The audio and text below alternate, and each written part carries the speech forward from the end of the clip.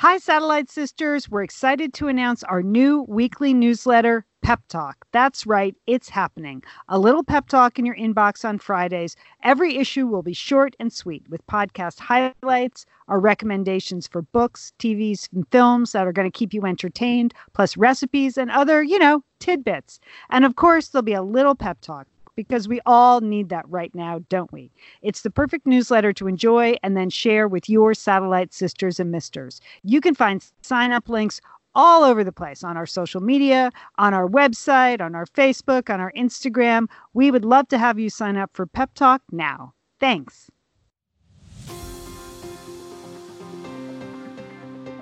You're listening to Satellite Sisters. What's a satellite sister? The person you call when the best thing in your life happens or the worst. The person that gets you up, gets you going, and gets you through. And every once in a while, changes your mind.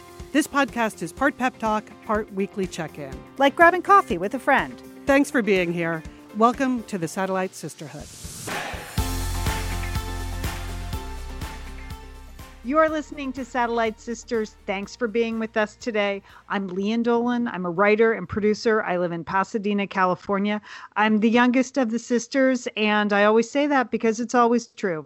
Okay. It will always be true, Leanne. I'm Liz Dolan. I'm in Santa Monica, California. I am the middle sister. I am a marketer and a podcaster, and FYI, I busted out my puffy jacket for the first time today, sisters, girls. It plunged into the low 60s here. Yeah. So wearing the puffy jacket for the dog walk. First of the season. It's exciting. Whoa, Liz, I don't know if I can handle it. This is Julie Dolan. I'm the oldest sister. I live in Dallas, Texas. I'm an empty nester. I'm an urban nana or suburban nana. Very busy with my grandchildren. And yes, we're having a cold front here, Liz, too, as well. So puffy jackets all around this morning. Mm-hmm. I actually enjoy it. Yeah, I put on my Ugg boots today for the first time, so that it's official. I mean, it's dipped into the 60s here. Californians are ridiculous. I know. It's ridiculous. I see so much snow, like our people in Minnesota posting their snowy photos. We're thinking of you, Minnesota, when we put on our Ugg boots and our puffy jackets. All right, we have a full show today. We're wrapping up Locktober. We hope it's been helpful to you. I feel like it's been helpful to me personally. I know last week I wasn't here, but I went right out and I got some cherries and some chamomile tea, and I'm dumping vinegar in my bath. And I feel like you guys did a fantastic job last week with Dr. Leslie Korn on nutrition and self-care. So today we're actually talking about what this author calls life's fundamental bond, and that is friendship. We're excited to talk to Lydia Denworth today about preserving our friendships during this time of the pandemic, because we just can't see people anymore. So now what's supposed to happen with our friends? Yeah. But she's a fantastic journalist her book Friendship came out earlier in 2020, and I'm going to tell you about it later. But it looks at friendship from an evolutionary and biological perspective, as well as sort of some pop psychology. So looking forward to that. Yeah. Julie, you have a tribute to, well, just something and someone special. It's a pop culture icon of the 70s and 80s, Liz and Leanne, and I have a special send-off for this. Yeah. Okay. Liz, this is a big day for you because Cooking with Liz announcing your holiday season. Yes. I'm going to announce the lineup, Leanne. It's exciting. Special 4-week mini season for the holidays. So yeah, coming up, I'm going to tell you what I'm doing and what you can do. It's going to be super exciting the month of November. All right, that's good. And then next week we have a very special show for you. We're going to tell you all about that. And Julie's going to help us host a virtual Thanksgiving. So fantastic, Julie. Looking forward to that idea. Yeah, there's no cooking involved. Yep. Yeah. Really? Well, no, there's cooking involved, but the virtual part, there's no cooking. Yeah. Okay. It's just more work for you to do on Thanksgiving is what I'm going to be telling you about. Okay. All right. But first, let's talk about the first upcoming holiday, which is Halloween. All right. I have been torturing myself for what to do about Halloween. If you are I don't want to say an old listener to the show, but a longtime listener to the show, you know that I'm dedicated to the Halloween holiday spirit, that I love giving out candy, that I dress up, that I create a whole witch's house at my house, that I have hundreds of kids that come to my house to trick or treat. And it's one of the great joys of the year for me is handing out candy on Halloween. I just think you love it. And you do a bang up job. I love it. So I have been torturing myself about what to do with this year with Halloween in the time of COVID. And there have been lots of articles out there about here's how you create a candy tube, or here's how you could do a socially distanced Halloween, or, you can, I don't know, put candy in the trunk of your car. I don't really understand that. The Halloween. No, you can't. Trunk? Yeah, those are out too. Yeah. Trunk or treats. Those are pretty cute in some areas, Leanne. Those make sense. Yeah.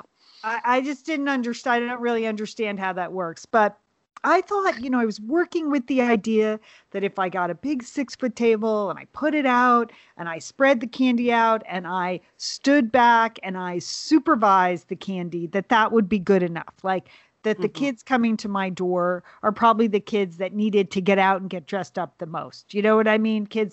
We get a lot of kids that are not from our neighborhood. They come on big church buses or they come with their parents after work. It's a nice, safe place to trick or treat because we have sidewalks and lights.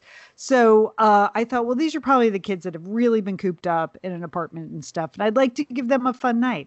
But then I got an email this weekend from our health department. And it put the Halloween trick-or-treating in perspective for me. And this is what it said. They were not mincing words, the Pasadena Health Department. Door-to-door or car-to-car trick-or-treating is not recommended because it can be very difficult to maintain proper social distancing on porches, at front doors, and in front of cars, and to ensure that everyone is answering or coming to the door is appropriately masked. In addition, sharing food is risky. Please don't distribute candy. Pull the shades, turn off the porch lights, and help us keep our numbers low. We want these kids to be able to go back to school. Oh, that's the key. There's the kicker. That seems like a good idea. Well, I can see the social distancing part because, if you have a cute little pirate or fairy come up to your door, you want to talk to them, right? The cute little kids. I know. So that is it's hard. Candy. Yeah. It's candy. Kids can't really control. I mean, I've seen them. I mean, they love candy. They like it. I know. So that's. When it put it in that perspective, like, is trick-or-treating more important than getting these kids back to school? Absolutely. No, they have to go back to school. The school situation is so serious. Yeah. Right. So that's the city council, the health department said doing that requires everyone's cooperation because we are all in this together. So I was like, okay, health department, I get it. I did some light decorating, but I am turning off the porch lights, pulling the shades, keeping the numbers low. I am not distributing candy this year. So that's my plan. So I wanted to declare that. So Julie, what are your grandkids doing? Dallas is the same way that they have canceled. They've canceled Halloween. They just are really encouraging people not to go out trick or treating. I was babysitting my grandchildren this past weekend. It's the weekend before Halloween where a year ago there was just a flurry of activity as they were working on their costumes and getting ready. And there's none of that, Right. I'm still giving, as I mentioned on a previous podcast, they're each getting a big bag of candy from Nana because I feel they got gypped, and I feel this is, it's been a long, hard year for them, and this is a holiday that is for mainly for kids, and it's it's the right thing to do, but it is a pity. So I think if you have little ones in your life, get them a nice big bag of candy. Okay. And I know the health department, they probably don't endorse big bags of candy on any day, but I don't care. I think you can overrule the health department on that one item because it would be nice even in your small pod if little ones can put on their costumes and get a giant bag of candy. Okay. All right. Totally That's agree. it. Okay. Well, I'm going to shift gears here. I know we are all in this together, but I'm going to shift gears to people who just do not believe that at all. Do not believe we are all in this together. My subtitle for this story is Terrible People Behaving Terribly. Oh, and sounds uplifting. Sounds uplifting. Wow, that's really peppy, Liz. Thanks. It is surprisingly uplifting, sisters, because you're going to make a ruling at the end. You're going to get to decide, oh, okay, well, is this so funny that it's okay now? That's sort of my thing as I was reading the story. So, every neighborhood has neighborly disputes, and Southern California is full of a lot of super fancy neighborhoods that have super fancy disputes. So here's what's going on here. This is happening in Laguna Beach, California. So this is a dispute between Bond King Bill Gross and his next door neighbor, who I believe is some kind of data king. And it's over, because they're all kings, right? On the beach in Laguna Beach. And it's over $1 million outdoor sculpture that has devolved into a giant fight. So, details. Bill Gross and his wife installed $1 million Dale Chihuly sculpture in their yard. And, very popular, popular, right? Yeah. So he's the artist whose, blown glass work is super famous. Like it's the ceiling of the Bellagio hotel lobby in Las Vegas. So this is an only slightly smaller version of that. That is now in his yard in Laguna. It's swimming marlins and blue and, it's 10 feet tall and all of that. And at first, Julie, the lawn sculpture was installed. It is 2019. It didn't appear, that didn't cause any trouble because the neighbors were now, they obviously 10 feet tall. They could see it from their home. But it was not an eyesore. It was Dale Chihuly sculpture.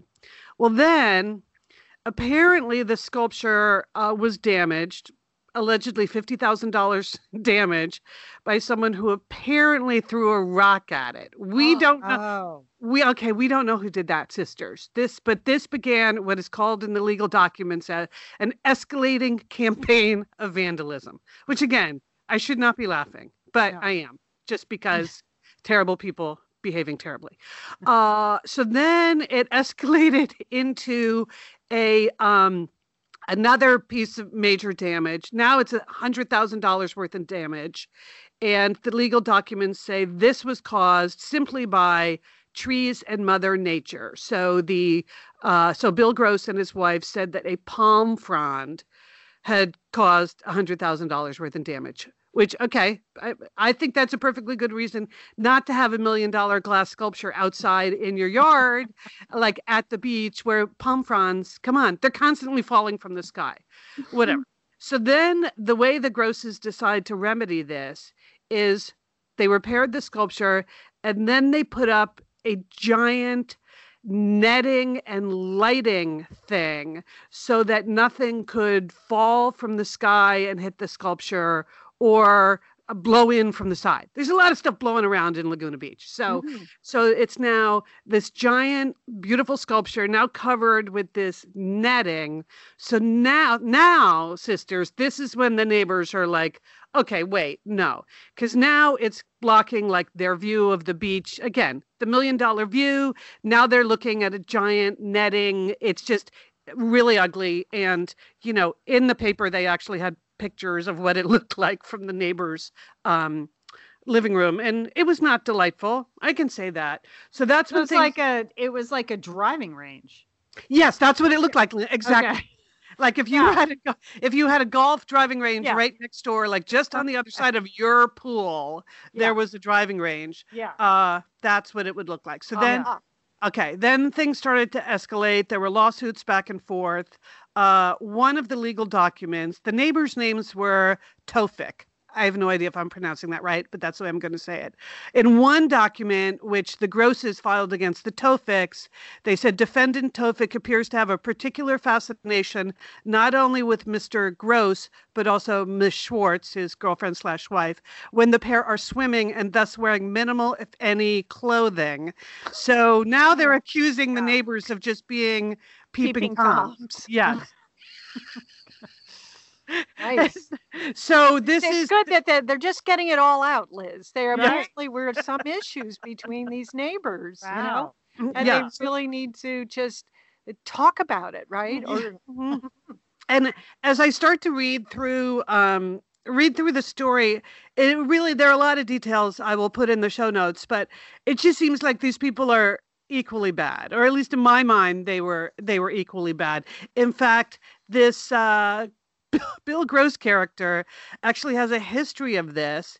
He had what's described as an acrimonious divorce from his second wife, again, over a Laguna Beach home, where one of the things he did, because he had to give the Laguna Beach home to her, I guess as part of the divorce settlement, he, quote, infused it with puke and fart smells dispensed Oh, from spray my God. bottles. Stop. Oh, Yes. gosh. And he admitted in a Financial Times interview that he did that. And he doesn't understand why he did it. But he said the strain of the divorce had gotten very ugly. So again, these are ugly people doing ugly things, terrible people doing terrible things. Okay, but now we get to You get to the funny part at some point, because so far nothing's funny. Okay, so the final About thing these that broke terrible people. the back, like legally, is when the Grosses started blasting at all hours of day and night the theme song to Gilligan's Island.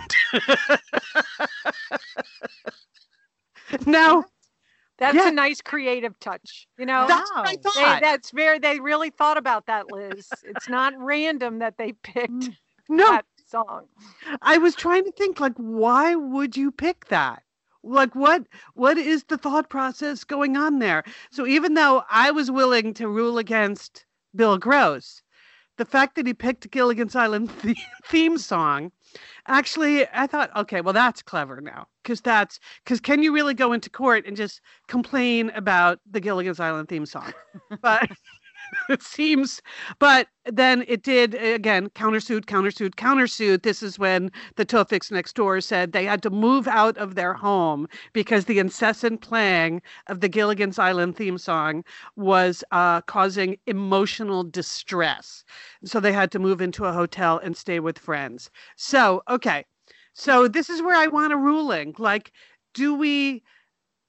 is there something so clever about the Gilligan's Island theme song that we're tempted to let Bill Gross off the hook here?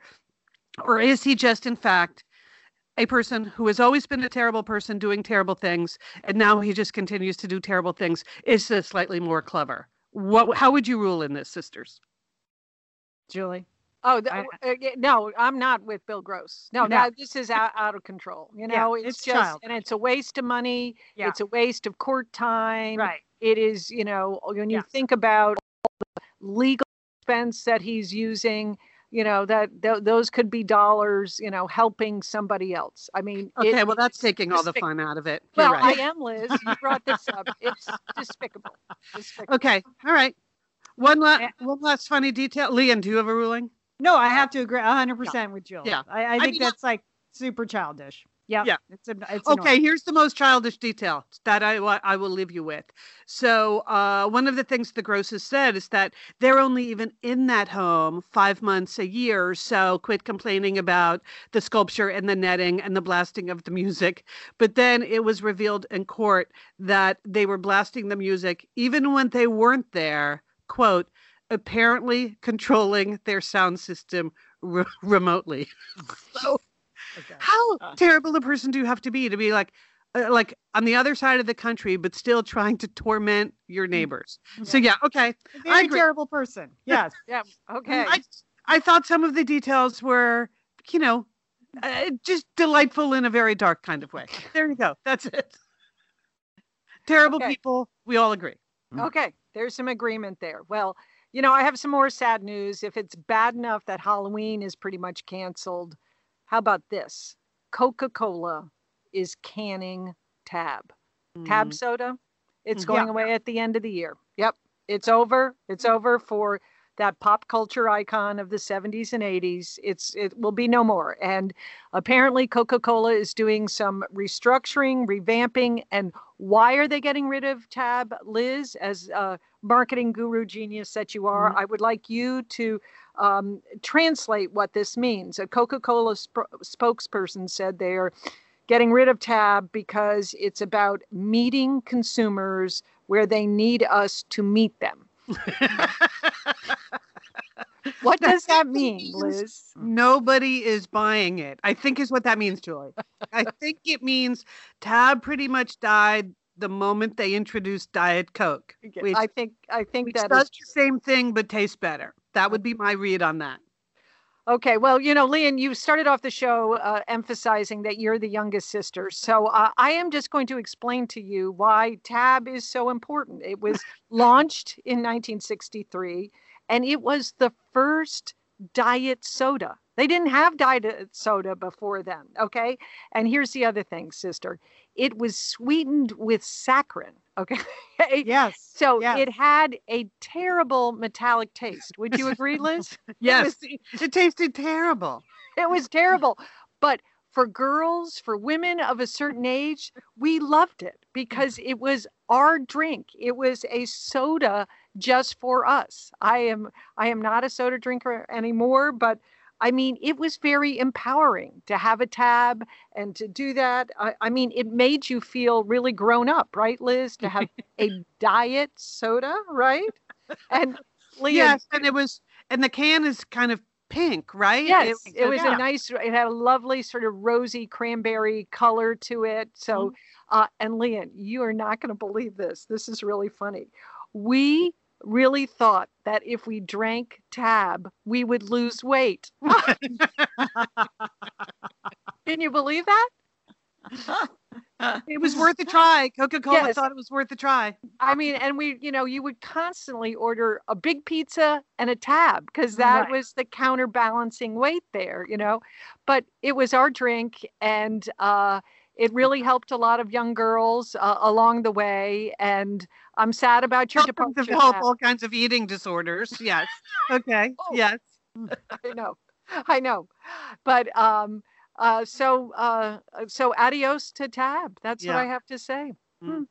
Julie, I'm sorry for your loss there. I'm sorry for your loss. I mean, I do remember Tab, but it was really an illicit drink for me because I was quite young when it was a big deal. So I remember Mom wouldn't let me have it. Like, you had to be like 15 to drink Tab. She had that kind of crazy ruling. So, well, I'm sure people are stockpiling it. I'm sure there are a few loyal Tab drinkers left. Absolutely. Yeah. All right. Well, very, very thoughtful tribute to Tab, Julie. My condolences on your loss. All right. When we come back, we're going to be talking about friendship with Lydia Denworth. She's a science journalist, and her latest book is called Friendship: The Evolution, Biology, and Extraordinary Power of Life's Fundamental Bond. It's kind of interesting. She takes a look at this from, an evolution and biological standpoint. People used to just think, oh, friendship, that's kind of a nice byproduct of, human society. But it really wasn't until the 80s that they actually started studying the health and mental wellness benefits of friendship. And they've discovered that friendship is important as like eating and breathing, basically, in terms of keeping you healthy currently and as you age. So we're going to be talking to Lydia Denworth about friendship in the time of the pandemic. Are there things we should be doing or shouldn't be doing, or what's up right now with friendship? So stay with us. But first, we want to thank a couple of sponsors of Satellite Sisters. Hi, all. It's Lian Dolan from Satellite Sisters. And you know what my definition of self-care is? Any product from OseaMalibu.com. That's right. We love the beautiful body care products at OseaMalibu.com. And we love that they've supported Satellite Sisters for a long time. That's how it works. The sponsors support us. You support the sponsors. We continue to produce Satellite Sisters content for you. And you know what? We do it with really great looking skin. This is the year of Undaria Algae Body Butter. If you have not tried this amazing product yet, 2024 is your year because Undaria Algae Body Butter is Osea's clean, vegan, and sustainable product. It makes a glowing choice for achieving your New Year body care and self-care goals. I got to tell you, you put this stuff on. First of all, we've said it before, you want to eat it. Secondly, you put it on, it makes your skin feel so smooth and hydrated, and that lasts for days. Have you ever had a beauty product that kind of fades out and an hour later you're like, what happened there? Not the case with the famous Undaria Algae Body Butter. It's not your typical body butter, and that's why it works better. It's made with ingredients that's normally reserved for your face, like the Undaria seaweed and the ceramides, and it can transform your dry, crepey skin to smooth, soft, and supple. So make it happen in 2024. Start the new year fresh with clean, vegan skincare and body care from Osea. Right now, we have a special discount just for our satellite sisters and misters. Get 10% off your first order site-wide with code SATSisters at OseaMalibu.com. You get free samples with every order and free shipping on orders over $60.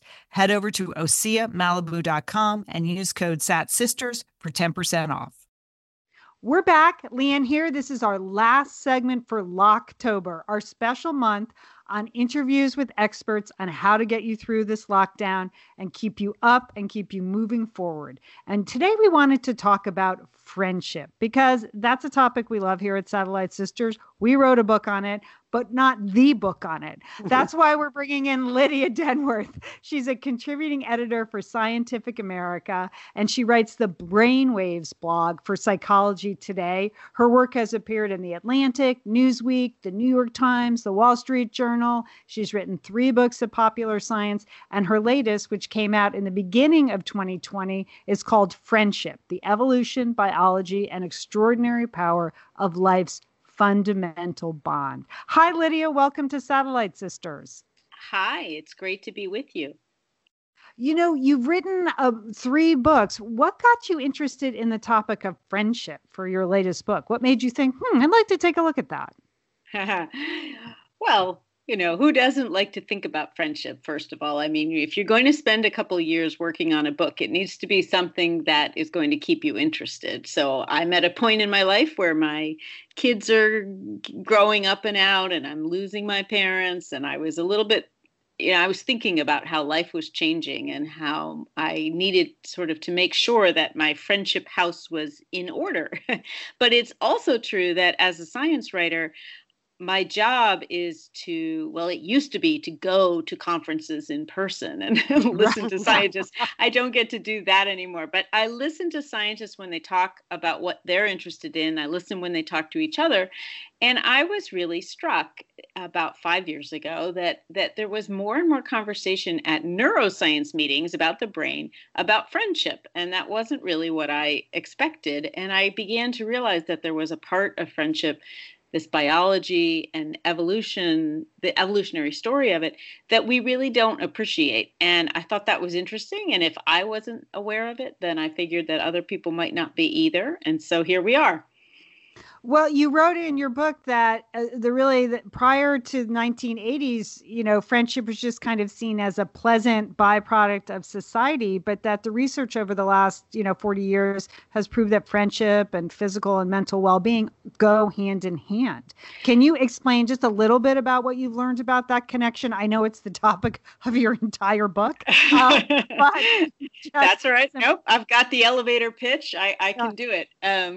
Yes, you're right. So we've always known, famously Aristotle and even Socrates talked about how pleasurable friendship was, but we thought it was cultural.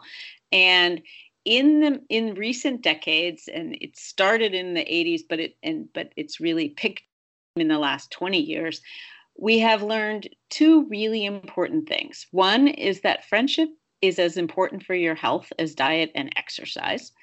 And the other is that there is an evolutionary story here, and that friendship, there's an evolutionary advantage to being good at making and maintaining friends. And so survival of the fittest has really been more like a survival of the friendliest. That was amazing. How was that for my elevator pitch? We are definitely stealing parts of that. Yeah. Even in your article where it says friendship is as important to your health as diet and exercise, I like underlined that, circled that, Lydia. Like that is very good news because that's something that I think I'm good at, as opposed to say diet and exercise, which definitely shakier. No, this is the really important thing here. Now, okay, some people fight back, and I'm going to say, of course, it's true that you have to eat and drink water and things like that, on a very short-term basis, or it will affect your health. Friendship has a longer effect. It's more long, and of course, loneliness, the flip side of friendship, is also part of this. That isn't good for us. But it turns out that yes, we have this biological response to psychological things, including the rewards of friendship or the pain of loneliness. And it can do all kinds of, it can wreak havoc in our bodies.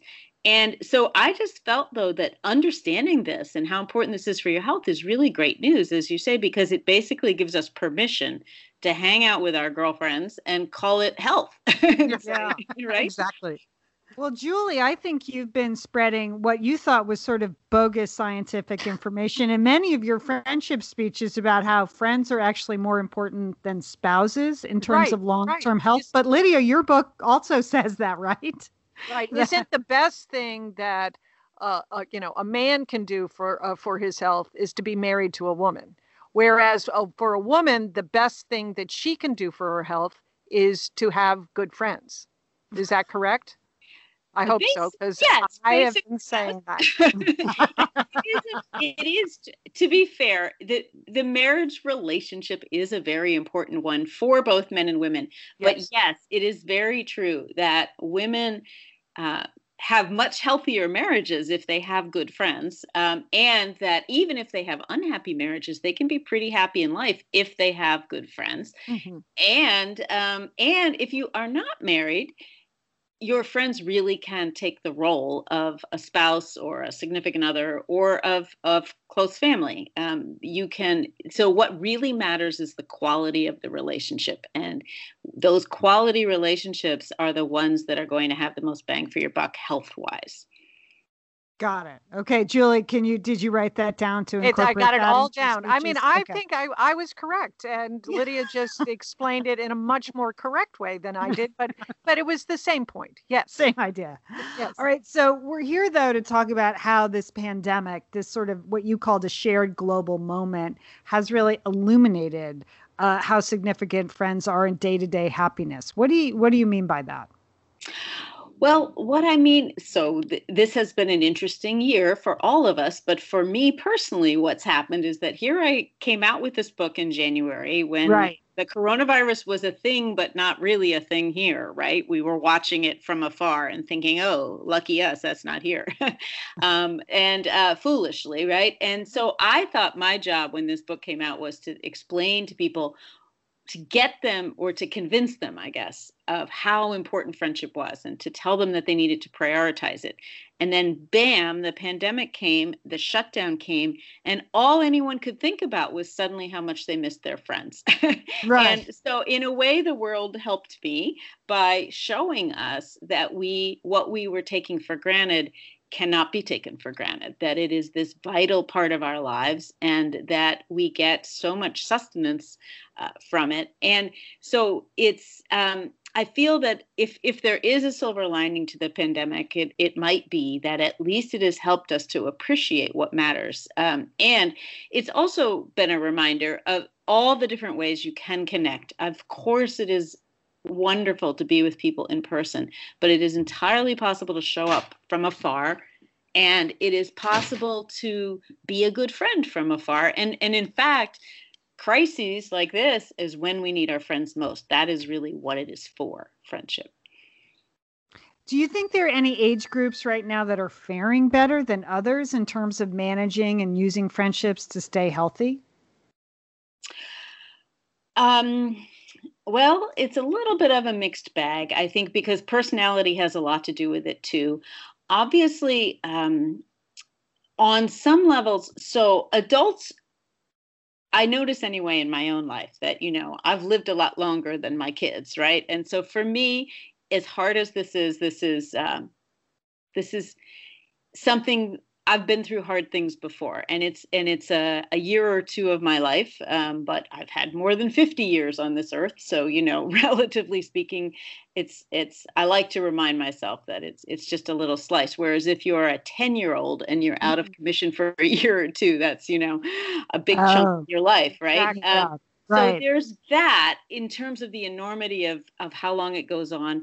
But on the other hand, young people who are such natives to technology and social media and communicating in that way probably have an advantage over some of us older folks who, although many of us are very fluent with media, it was not, we didn't go in and out of it as much as they did. So I think that's been interesting. I also, speaking of age groups, I do think, I will say that I think that the oldest adults who are the least technologically savvy are probably suffering more and are also at higher risk from this virus, and so have had more reason to really be extra careful. So if I had to pick a group, I'd say that they're probably having the hardest time.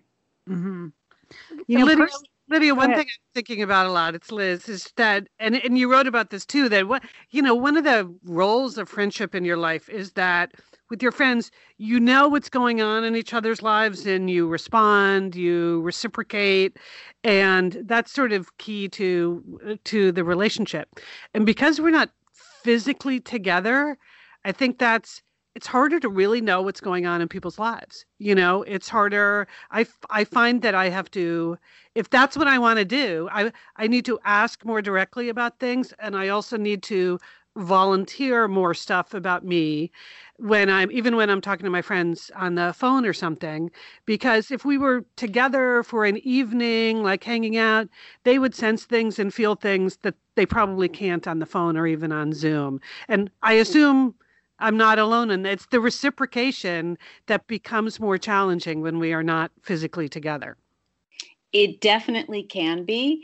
And you're right, though, that I'm glad to hear that you are making the effort and that you're being more explicit about it. Sometimes we have to do things in this moment to sustain our friendships that don't come naturally, but actually are part of what we're sort of taking pieces of friendship and we're transferring them to other forms of technology, right? But what you're doing is catching up on each other's lives. And when you ask someone to tell you what's going on with them, that is you showing that you have time and desire to listen, right? And to hang and to find out. And then also sharing your emotions and how you feel about things is, of course, a major piece of friendship. It's one of the things that brings people close together, is when we feel comfortable talking about how we feel. But it's so while it might not always feel natural, it is really important that we try to keep it up. One thing people are saying and noticing, I notice in my own life, is that our social circles are getting smaller right now because they're right. Yeah. But I wanted to ask about that. Yeah, I feel like I'm just too exhausted to go into everything with everybody. Yeah. So will I pay for it at the other end, Lydia? Am I going to emerge with no friends of the friendless? What's happening?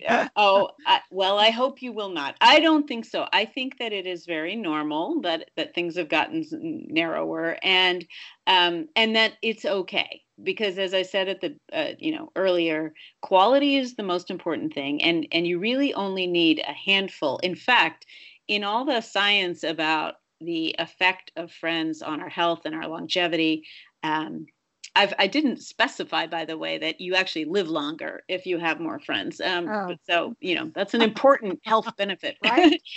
So health and longevity, but what the biggest step change is between 0 and 1, meaning that if you have 0 friends, you're really in trouble. If you have 1, you're so much better off than if you have 0. And the difference between 1 and 2 or 1 and 5 is less dramatic. So that is a reminder to us that in this time we should we should cultivate the handful of friends that it's easiest for us to communicate with, who make us feel the best in this moment, who are serving what we need. I mean, one of the things people are finding is that different people are responding to this, people respond in various ways. And some of us are sort of in tune, with our friends and how they're feeling, and others are finding not so much that I'm even hearing about some people sort of losing friends, not just like a narrowing because you didn't spend time together, but a narrowing because you suddenly say, gosh, I don't like how that person is behaving in this moment. And, I mean, that's unfortunate, but what really does matter is those handful of good people that you feel really supported by and that you support in turn. That give and take is really critical. It shouldn't be too lopsided. It's good to know this isn't a numbers game, Lydia, that, just having a few close friends. No, that's good. That's quality, not quantity. Yes. I mean, quantity matters. It's not that it's unimportant. It has a lot of, but given in this moment, we should focus on the fact that quality is the most important thing. Mm-hmm. Well, one of your recent articles just sort of struck me because we had a nutritionist on last week as part of Locktober, and Liz was asking her about cravings, like why she's having all these crazy cravings during COVID. And then I noticed on your blog that you've recently written about how social distancing triggers brain cravings for contact akin to hunger. Could you just explain those two connections? Because, like, it's bad enough we just want chocolate in the middle of the night. We also want gossip. So, to be clear, it's loneliness that triggers it. So, not just social distancing or even socialize. If you are alone, but you are happy about it or you're okay with it, then it's not the same thing. Loneliness, what psychologists understand about loneliness now is that it is a subjective feeling. It's a mismatch between the amount of social connection you have and the amount that you want. And not too surprisingly, a lot of people are feeling kind of lonely right now because most of us want more than what we have. But if you're getting it from those handful of people that we were talking about, then you should be okay. But where the cravings come in is that we've begun to understand that loneliness is a biological warning signal, just like hunger and thirst. And it is your body telling you that you should go out and connect. And a little bit of loneliness is a good thing, just like hunger reminds you to eat and keeps, tells you that your body needs this. The problem is that a lot of loneliness becomes debilitating and your brain starts to feel almost threatened, actually, or not almost, it does feel threatened. It's a threat to your survival. I mean, this is why since ancient times, there were never humans really on their own. They were always in groups. And there is a real reason. That is why I said we've evolved to be friendly and social and to live in groups. And so your brain feels threatened. And it turns out this has all been a theory and a pretty well-respected and theory over the last couple of decades. But what happened this year, and that story, this is an amazing piece of scientific timing. These neuroscientists at MIT had done this work for the last few years where they were comparing what hunger and loneliness look like deep in the brain, and that the first a kind of preliminary report came out in March, I guess it was, right as we all went into social isolation. And what they saw is that hunger and loneliness deep in the brain look the same. And so it was the first real proof, first real sort of brain scanning evidence that this theory was true. Wow. It makes total sense. Yeah. It does. And let me just to clarify one other thing I just want to say. Yeah. So if loneliness is the subjective feeling of this mismatch, then social isolation is usually defined as the objective sense of being alone. So it's a counting of the number of people you interact with or how big your social network is. So just as people get confused. So I think it's important to clarify. All right. Okay, thank you. So as we're moving forward, it's Locktober, so we're trying to leave our Satellite Sisters listeners with some positive, actionable advice. And I know as a science journalist, that's not really your bailiwick, but could you give us some positive, actionable advice? I will be happy to. So here's what I'm going to say. However you connect with your friends, and if you're sick of Zoom calls, that's fine. Just pick up the phone or start a text thread, share jokes, things like that. It doesn't matter how you do it. What you need to do is remember that the biologists developed a definition of friendship that it's long lasting and stable, that it's positive, so it makes you feel good, and that it's cooperative and reciprocal. And if when you interact with your friends, you're hitting those 3 points or you're filling those buckets, then you're good. Make people feel good, be a steady presence in their lives, and be helpful and reciprocate. And if you do those things, we're all going to come through this okay. And then we can hug each other and go out to dinner and do all that good stuff. All right. That's so good. Thank you. Way to wrap it up. All right. Very positive, very and easy. We can do this. It's good for our health. Call your friend. Pick up the phone and call your friend. Call your satellite sister. We literally say that at the end of every show, Lydia, and now we have scientific proof. So we're so glad that you came on the show. Thanks, Lydia. Thank you. Bye. Thanks a lot, Lydia. Bye-bye. All right. Lydia's book is called Friendship, is what her book is called. The Evolution, Biology, and Extraordinary Power of Life's Fundamental Bond. But we'll have a link to her website at the show notes because she does a lot of other great writing. I mean, fascinating stuff on her website. I spent hours on there this weekend preparing for this interview. But okay. What did you guys take away from that? Feel good about it? I do like feel you're good. doing Yes. enough connection. Now, the science is real, Leon. We're doing the right things, making friends, right? Yes, and it's definitely scientific proof for what we've already been saying for 20 years. So that's a relief, right? Right. We're glad we're not leading people down the wrong path in any way. Right. Yeah. That's right. Our sense of connection is what gives meaning to our lives. And Lydia certainly backed that up. Yeah. And, I think it's important as you go into the holidays, it's going to be tricky, but just to stay connecting, the texting, the whatever you need to send, call, send cards, send postcards, get out those holiday cards if you've been thinking about it. It may mean more this year than ever. So, so big thanks to Lydia Denworth for being here. That wraps Locktober, but we have a lot more coming up on Satellite Sisters in November and December. So stay with us. First, we have to thank a couple of sponsors. Leon and Julie here from Satellite Sisters, and we want to thank our friend Jenny Kane. Hi, Jenny. We love Jenny Kane. We know, it's a California brand through and through, and we love their staples because it makes getting dressed so easy. Minimalist, effortless, but totally refined. And hello, Julie Dolan, that's kind of you. Minimalist, effortless, and totally refined. What have you been wearing from Jenny Kane this week? Leon, I love the cocoon cardigan. It's perfect for the hot again, cold again weather we're having. This is sweater weather, and you can just pop on that cardigan. And even if you're wearing something schlumpy underneath, all of a sudden you look elevated and you're ready to go. You look minimalist, effortless, and totally refined when you wear the cocoon cardigan. Yes, I do, Leanne. I got compliments on it too, because it's just the perfect thing to put on. Well, that's why we love Jenny Kane, is that everything is beautifully designed and really flatters the wearer. So we want to encourage you to check out everything over at jennykane.com. You're going to find your new uniform. What is it that you want to put on that just perks up your presentation? Find your new uniform at jennykane.com. Our listeners get 15% off their first order when they use code SISTERS at checkout. That's 15% off your first order at jennykane.com. And Jenny Kane is spelled JENNIKAYNE. jennykane.com, promo code SISTERS. Let getting dressed be one less thing to worry about. Thanks, Jenny. All right, we are back. Now we have a couple of things coming up. I mean, we're not giving up in November and December just because Locktober is wrapping up.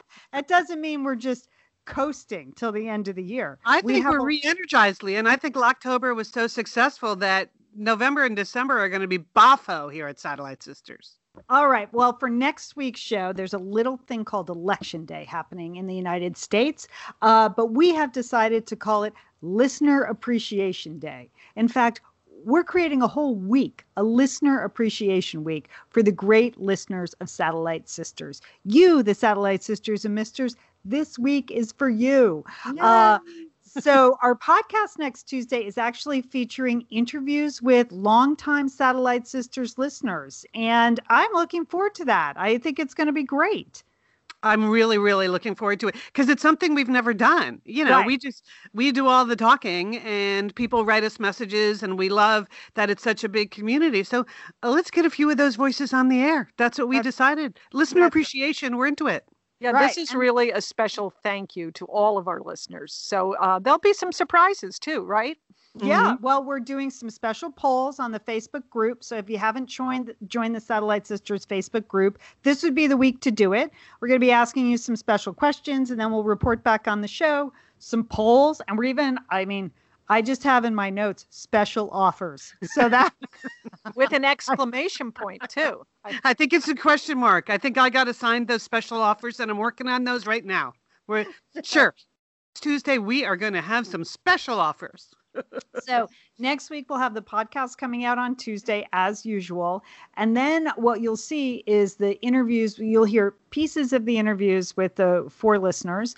And then what you'll see over the next week, we're going to be rolling out the complete listener interviews on Facebook.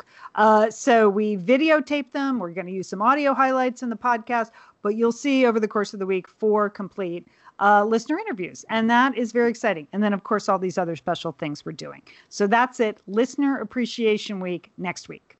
It's going to be super special. Okay, but first, I have a seasonal announcement too. Back by popular demand, it's Cooking with Liz. So I know there a lot of people have been posting in the Facebook group, when are you coming back? What are you going to do? And I was really looking for a concept, rather than just random recipes, like how could I elevate my game here? And it was Leanne, you suggested, well, why don't you just figure out how to make one decent holiday meal? So, the emphasis was on decent too. So I have changed the word decent to delicious. I'm going to devote myself over the course of the month to one delicious holiday meal, which means the first week in November, November 7th and 8th, I'm going to do a starter. Then the next week, I'm going to do a main. And then the third week, I'm going to do a side dish. And the fourth week, actual desserts. But here's how it's going to work. The starter, Julie, you have decided what my starter should be. And you've already picked it, right? So What is it? Oh, it's stuffed mushrooms, Liz. Okay. I think that will be delicious for the holiday season. And just seeing you stuffing mushrooms is going to be well worth it. Yeah. So I gave you a couple of recipes to choose from, and I think you've made your selection, correct? It's the Martha Stewart recipe because it also looked easier, but just as tasty and smaller. So all of the recipes will get posted. We're still working on that. So, so my starter is stuffed mushrooms.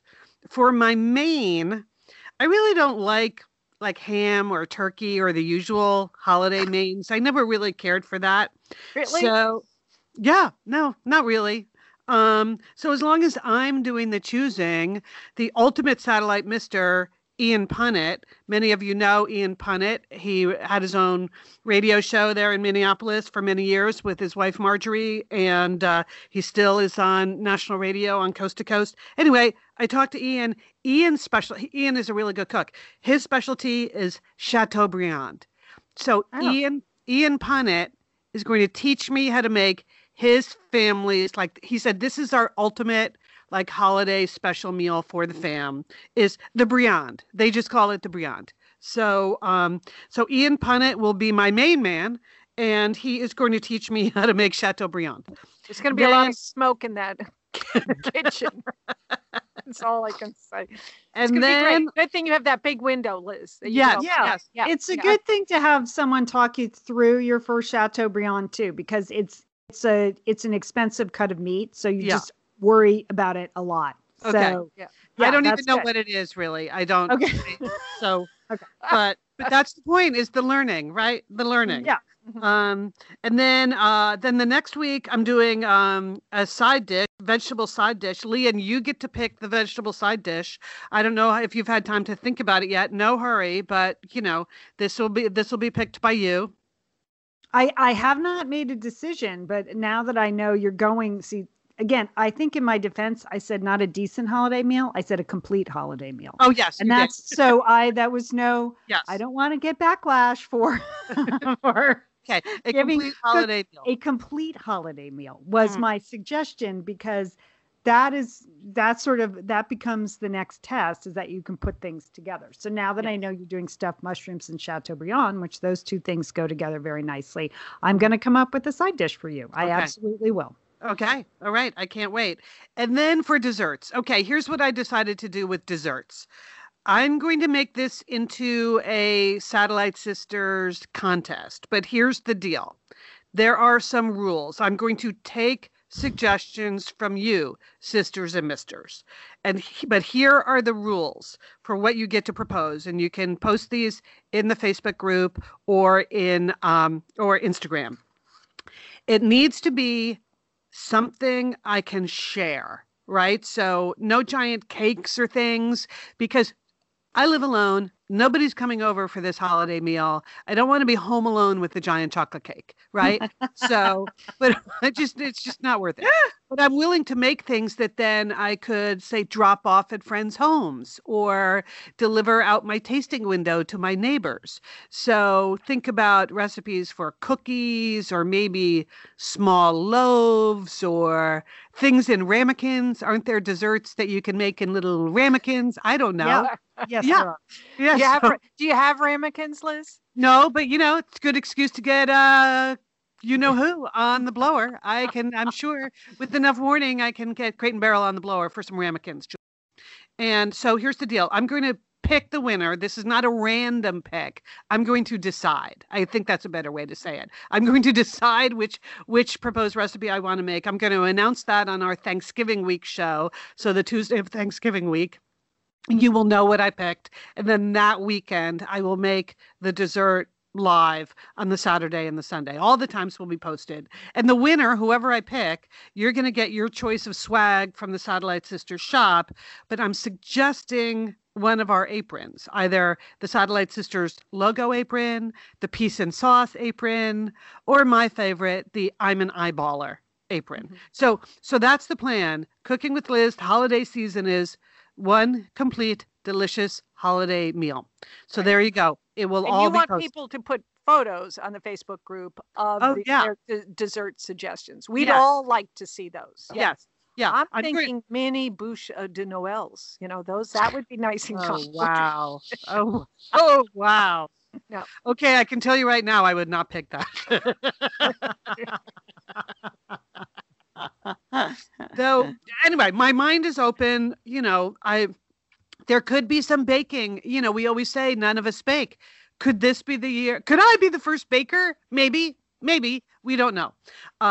So there you go. So this will all be written out somewhere. And then I'll create a thread in the Facebook group, and you can put all your proposed recipes, entries for the dessert stage of the meal right there. So I'm very excited, sisters. I need to get back to work. I need to get back to my kitchen. Well, it's very exciting, Liz.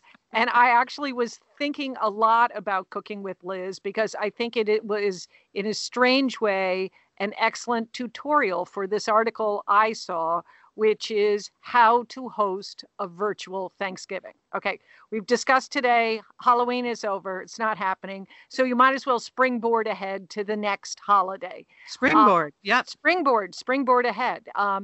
But, we're probably not getting together for Thanksgiving, but you may want to get together virtually. And I'm not talking about a Zoom call, but I'm talking about sitting down to eat your meal with the Zoom open, so that you're having a virtual Thanksgiving at the same time.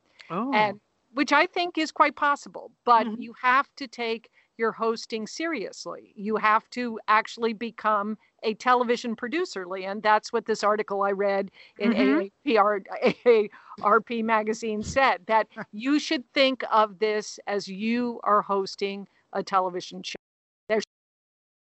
You should consider segments, and you should consider conversations points. I mean, I don't think there's anything worse than just having a screen open and having random relatives walking around. That's not going to be any good. So no. Really, and in much the same way, Liz, you did this for Cooking with Liz. Yes. You learned about camera angles, you learned about lighting, you learned about, responding to the live comments. You got to be in the chat. You got to figure out how to be in the chat. Right. So, so this article says you should have a detailed plan. Who gets to talk, how long, and remember, people, 5 minutes is a lifetime. Okay, when someone's talking, right? So that you want to keep things moving. They this article said make sure that you have a steady camera. Now, Liz, you had a lot of times where you were trying to move the camera so that we could see what was cooking in the pot, and then back to you walking around with a screen. Okay, let's just face it, that makes everyone nauseous, and you're trying to eat your Thanksgiving dinner. Okay. Yeah. Liz, you believe in FabFitFun boxes, right? I do. Use that. Okay. Mm-hmm. And here's the most important thing they said about these virtual Thanksgivings is you have to stage a run through.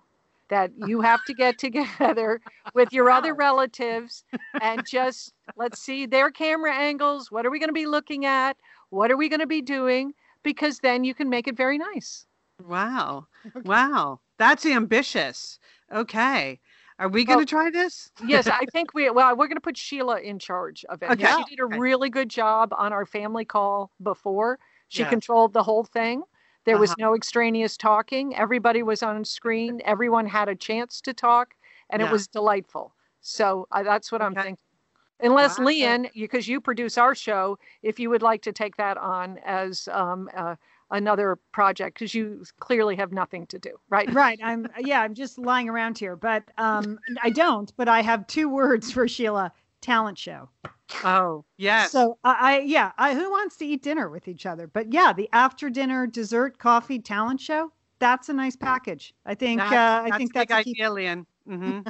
Yeah. And that's something that you would want. Remember, you can record these and you will have them in perpetuity. So having the talent show forever would be a lot more fun. Right. Than just the, dinner conversation for sure. Right. Yeah. I like the talent show. Okay. You're in charge. Get to work. All right.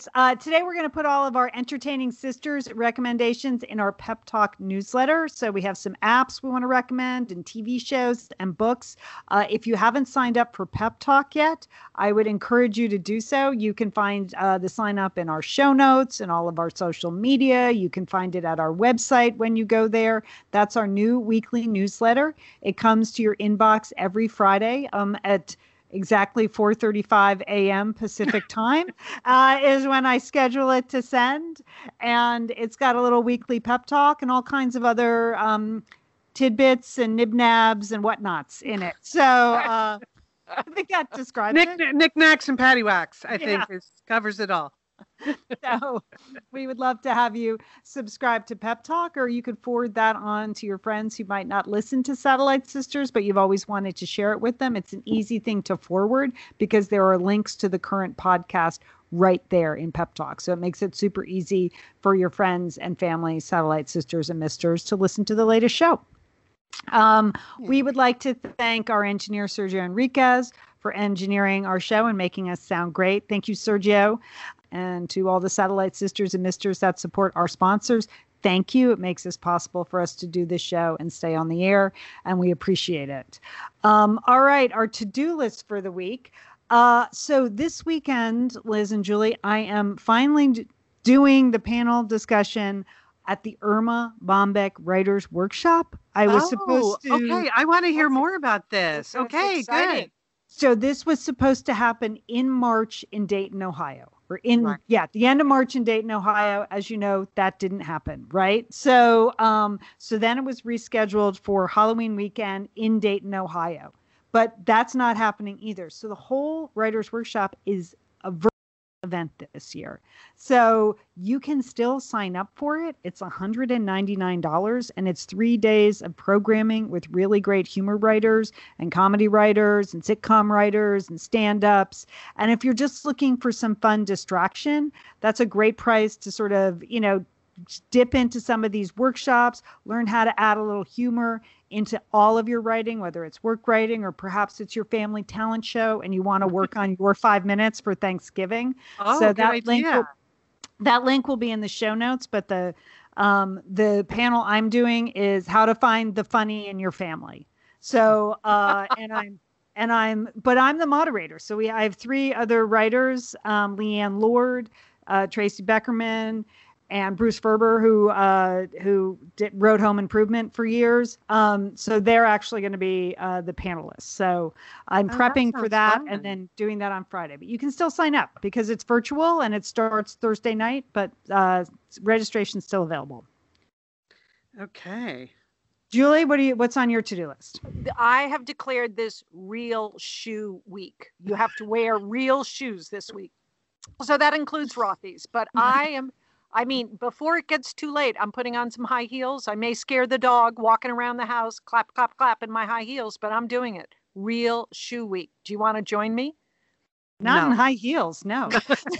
Like if you don't put those on, you're never going to be able to put them on. I'm comfortable with that. Okay. Oh, yeah. All right. No, I'm going with the Leanne mentioned the Uggs at the top of the show. Yeah. I'm going to find those in my closet. Put your feet in shoes, real shoes. Join me, people.